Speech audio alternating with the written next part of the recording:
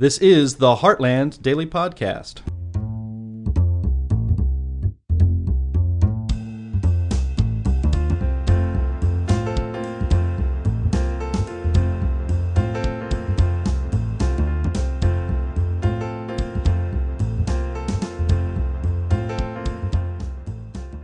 Hello, and welcome to Grade.com Talks With. Today, we're talking with Dr. Sterling Burnett, Senior Fellow and Managing Editor of Environment and Climate News at Heartland Institute, an organization whose mission is to discover, develop, and promote free market solutions to social and economic problems.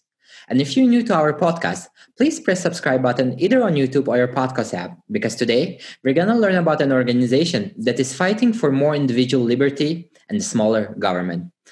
Hello, Dr. Sterling Burnett. Welcome to Grade.com Talks. We're excited to have you here. Thanks for having me on. I'm excited to be on and reach new audiences. Wonderful. Could you please describe the work that you do at Heartland Institute for someone who is not familiar with your work? My work in particular, or Heartland Institute's work in general? Heartland Institute. Yes, the Heartland Institute is based in, used to be in Chicago, Illinois. We've been around for 37 years. We're a nonprofit educational organization. We don't do lobbying.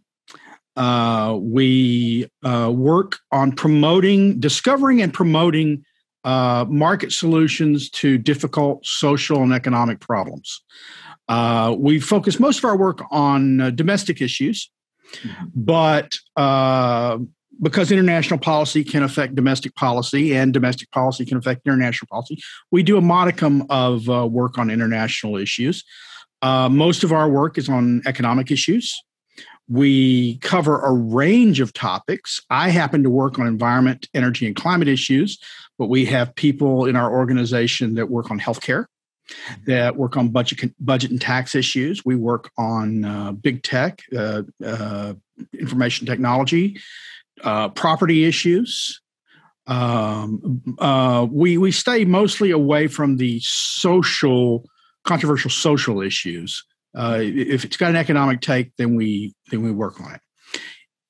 We are unique with some organizations in the United States. I can't speak to how organizations internationally work, but we are based in Illinois, not in Washington, D.C. And so we do deal with national issues, but we also have a strong presence in all 50 states. So we have a government relations portion of our organization that interacts with state legislators and state agencies on a regular basis. So we testify all around the country, both written and in person. We have thousands of contacts every year with state legislators. We have 300 state legislators that actually pay to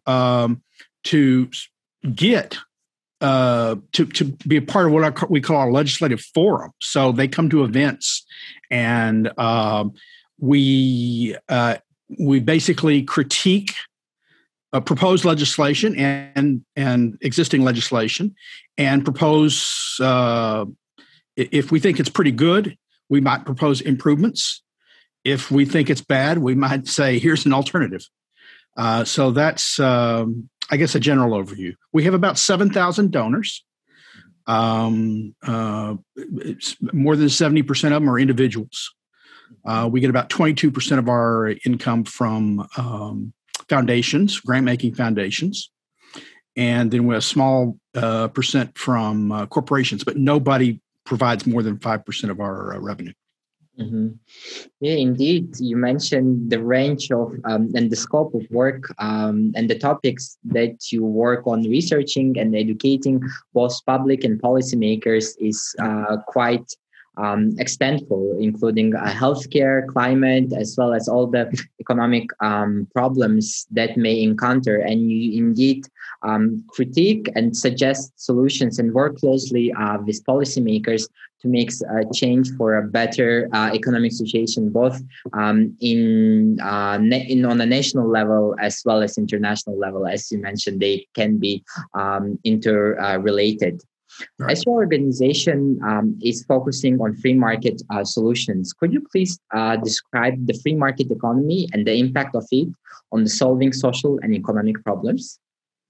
What's interesting is even Karl Marx, who is known as the father of communism, he recognized the virtues of the market.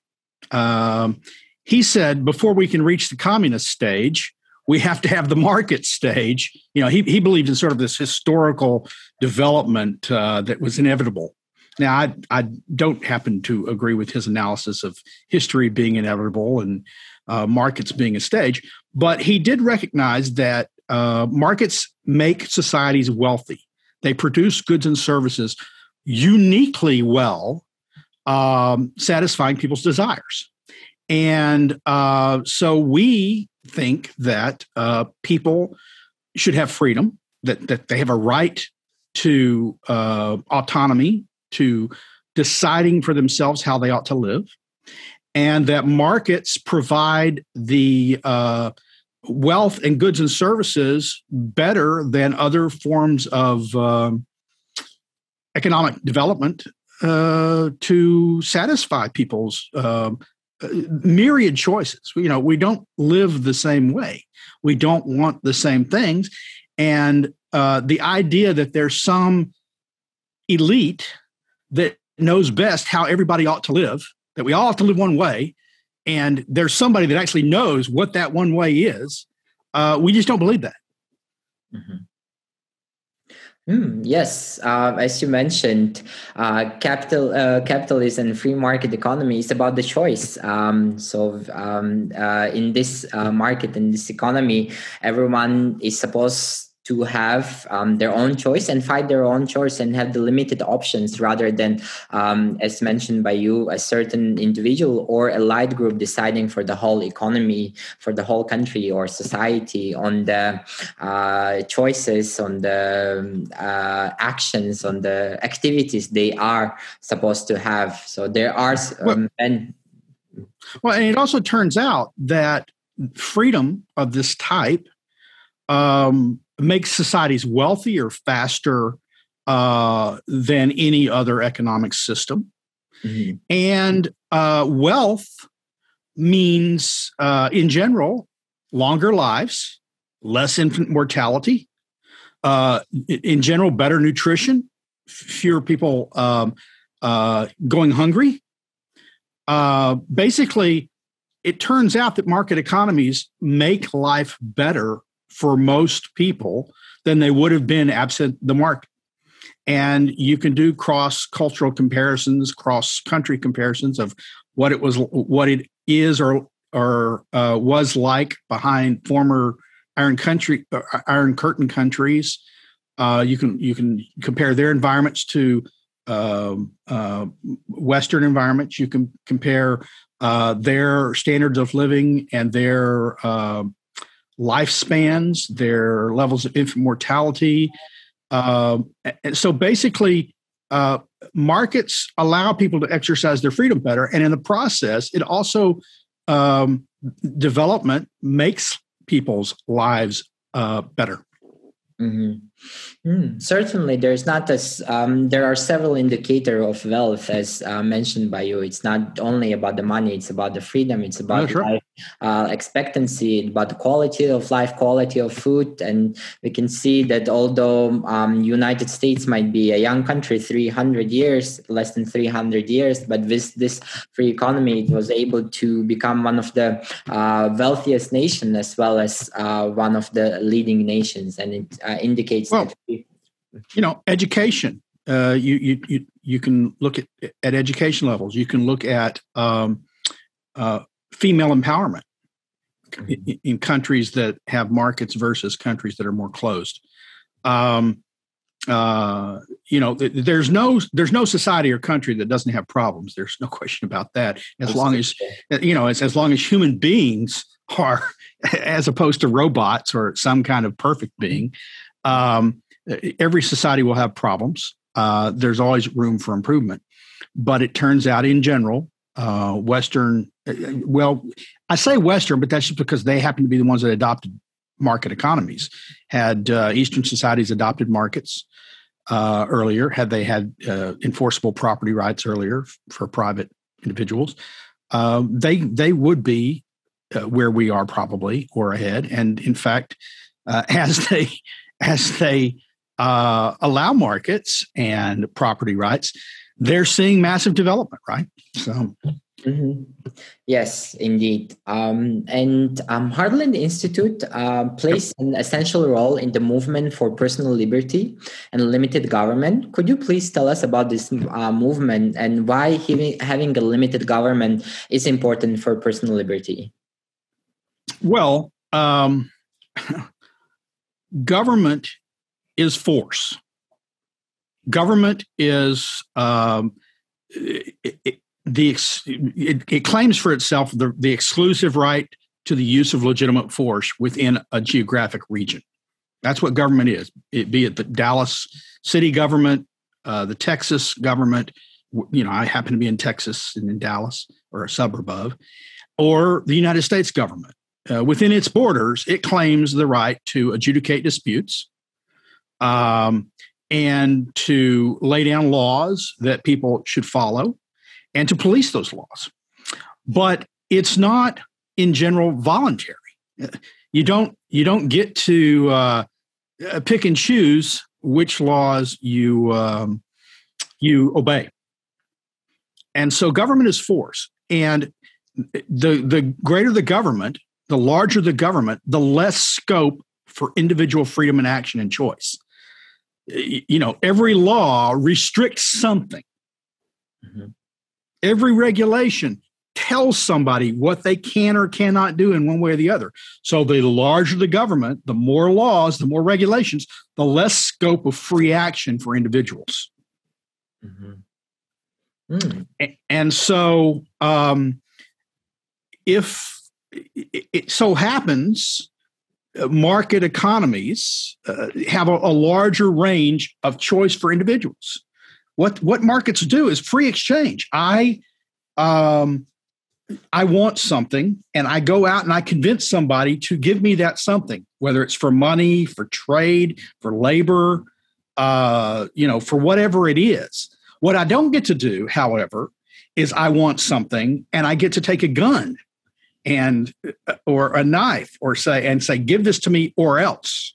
Nor do I get to force someone to do something for me in a market economy. I get to persuade them or entice them through money or trade or whatever else. Government, when it wants something, it can entice, but quite often what it does is it takes from one group of people and gives to another group of people to encourage it. Or it just says, we want you to do this, and so we're outlawing anything but this. That's not freedom. Government is not persuasion, it is force. Mm-hmm. The IRS doesn't ask whether you want to pay your taxes. It says pay your taxes or else. Mm-hmm. And there may be a realm, a justification for that force to keep order, for people who may want to take advantage of other people and use force on them to protect you from them. But like I said, the larger the realm of government action, the greater intervention in people's lives, telling them what they can or can't do, what they can or can't make, what they can or can't buy or sell, how they can or cannot use their property. Every new rule or regulation restricts somebody's freedom. Mm-hmm. That's quite an interesting analogy, that having a limited government will enable more people to exercise their rights, to exercise their freedom, as long as it's in the scope of not violence, as long as it's not in the scope of pressuring someone, then just making sure the peace is there. And if it's to that extent, you can exercise your rights and you can exercise your freedom without hurting someone or without harming them, without taking away someone else's life. And as we discussed earlier, that you work closely with state elected officials. In 2018 survey done, 45% of state elected officials said that Heartland publication influenced their opinions or led to a change in public policy. Could you please tell us more in detail how you work with state elected officials and how you inform them about the public view on policies that they are proposing? Well, I mean, we do it through a variety of ways. We examine particular states' proposed laws and regulations on a range of issues, and we do analyses of these, the economic impact, the impact on people's freedom of choice, whether it will create or destroy jobs, whether it's just a wealth transfer. So if you pass a law that says you will use this type of energy and not that type of energy, basically what happens is you're transferring wealth from one group of politically connected people to the people that existed beforehand. How do we communicate with them? Well, we have a government relations staff that is in constant communication, both on the phone and through email, increasingly common, email, texting, whatever. We also publish newspapers that go to every state legislator. There's a reason why I think 80%, the same poll showed over 80% at least have read our newspapers. 40% have actually been persuaded by something we've written in our newspapers to have changed their mind. That's pretty impactful, I think. There are organizations in all 50 states, I believe that's the case, who fight for free markets within that state. So in Texas, we have something called the Texas Public Policy Foundation. In Louisiana, they have the Pelican Institute, just as examples. So, but they focus just on that state. We cover 50 states, and we cover the federal government. Now, it's hard to do. We've got a limited budget. We've got limited staff, but we do it, and we do it pretty well. It's not the case that we cover every law or every regulation. We have limited our scope to largely economic. Like I said, we stay away from sort of controversial social issues. That's not our expertise. Even among the economic, we can only cover so many issues. My particular realm of expertise and experience is environment, but environment is a huge realm. There's clean air, there's clean water, there's solid waste, there's species, there's land issues, public land issues, state, private land issues. There is climate change. There is energy development and use. There are, there's mining, there's wind and solar development. So there are a lot of things that technically fall within my expertise. Well, my realm of expertise, but it's not the case that I can cover all of them all the time. There are some people that specialize in clean air issues. They really know that issue. I can't say that I really, really know that issue, but I know the people who do know that issue. So I consult with them when I'm going to work on a topic. And that's one thing we do is we write news stories and we go to experts. We say, what is your take on this law, this proposed law, the existing law? What, is it doing good? Is it doing bad? I don't know that, but they know that. And so we have, I think we have over 500 policy advisors, people that we go to for quotes on stories, for guidance on issues. In academia, in government, in the private sector.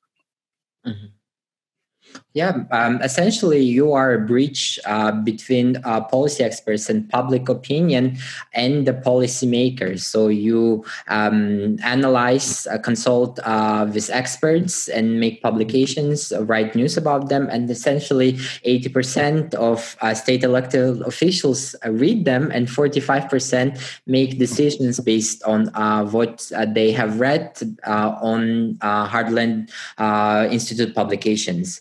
And you are actually an action tank as well as a think tank. And could you please tell us about a recent work, especially in your area of expertise, that made an impact? Before COVID hit, last year things were different. Certainly in the United States, I assume where you're at as well. To some extent, everything became virtual. But 2 years ago, the year before COVID, I testified in Congress about laws concerning whether we should be testing oil, doing surveys of oil and gas offshore and what its impact might be on whales.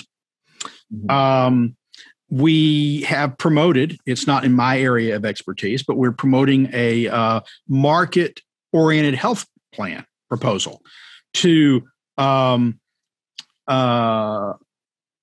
replace the government plan that came about during the Obama administration, but because it would improve upon it, not because we don't think people should have health care, but because we think there are better ways to provide people health care and better health care, ways which, in fact, remove layers of bureaucracy between them and healthcare providers so they can make more informed choices as opposed to insurers or government making choices for them. Wow, your testimony in Congress, it sure helped, I assume, policymakers in making a better decision for the environment, as well as the finding a better way of testing. And I believe your contribution was essential in that particular matter. If someone would like to support Heartland Institute, how can they do that? Well, they go to www.heartland.org and sign up under support. Go find out about us. Sign up for one of our newsletters or newspapers. They're free online. And if you want the print edition, it's a minimal subscription for the newspapers. Not everything we publish is print, but I publish 3 times a month generally, something called Climate Change Weekly. It's called weekly, but I can't do it for 4 weeks a month. 3 weeks a month, I publish something called Climate Change Weekly that's online only. You can either view it on our website or you can actually have it sent to you. Just sign up for it. But we have a variety of publications like that. And we encourage people to go there. Listen to our podcast. We have podcasts daily. We have, I don't know how many podcasts we have done over the years. I personally have done 320 podcasts since I've been here. And that's one person in one small area, the environment, not a small area, but on the environmental issues. But we also have people doing podcasts on healthcare, on law, we now have a book series of podcasts where we have a person who weekly talks to an author of a recent book that may not be policy oriented, could be history. And we have an audience of, well, I don't want to lie, but I think it's a couple 100,000 a month listen to our podcast. It may be over 300,000 a month. So millions of people every year listen to our podcast. Mm-hmm. The link to the Heartland Institute website will be provided in the description. So you viewing and listening can go to the website and familiarize yourself with more with the work that Heartland Institute as well as the Sterling and his team are doing. Thank you so much, Sterling. It was wonderful to get to know you and the great work Heartland Institute is doing. Well, thanks for having me on. And please, if not me, keep us in mind if you ever need someone else to talk about a particular issue. Mm-hmm. For you listening, if you enjoyed this conversation, please press like and share button because this will show the YouTube algorithm and podcast algorithm that this conversation is important, that free market solutions can be an important tool for solving social and economic problems. Thank you and see you in the next episode.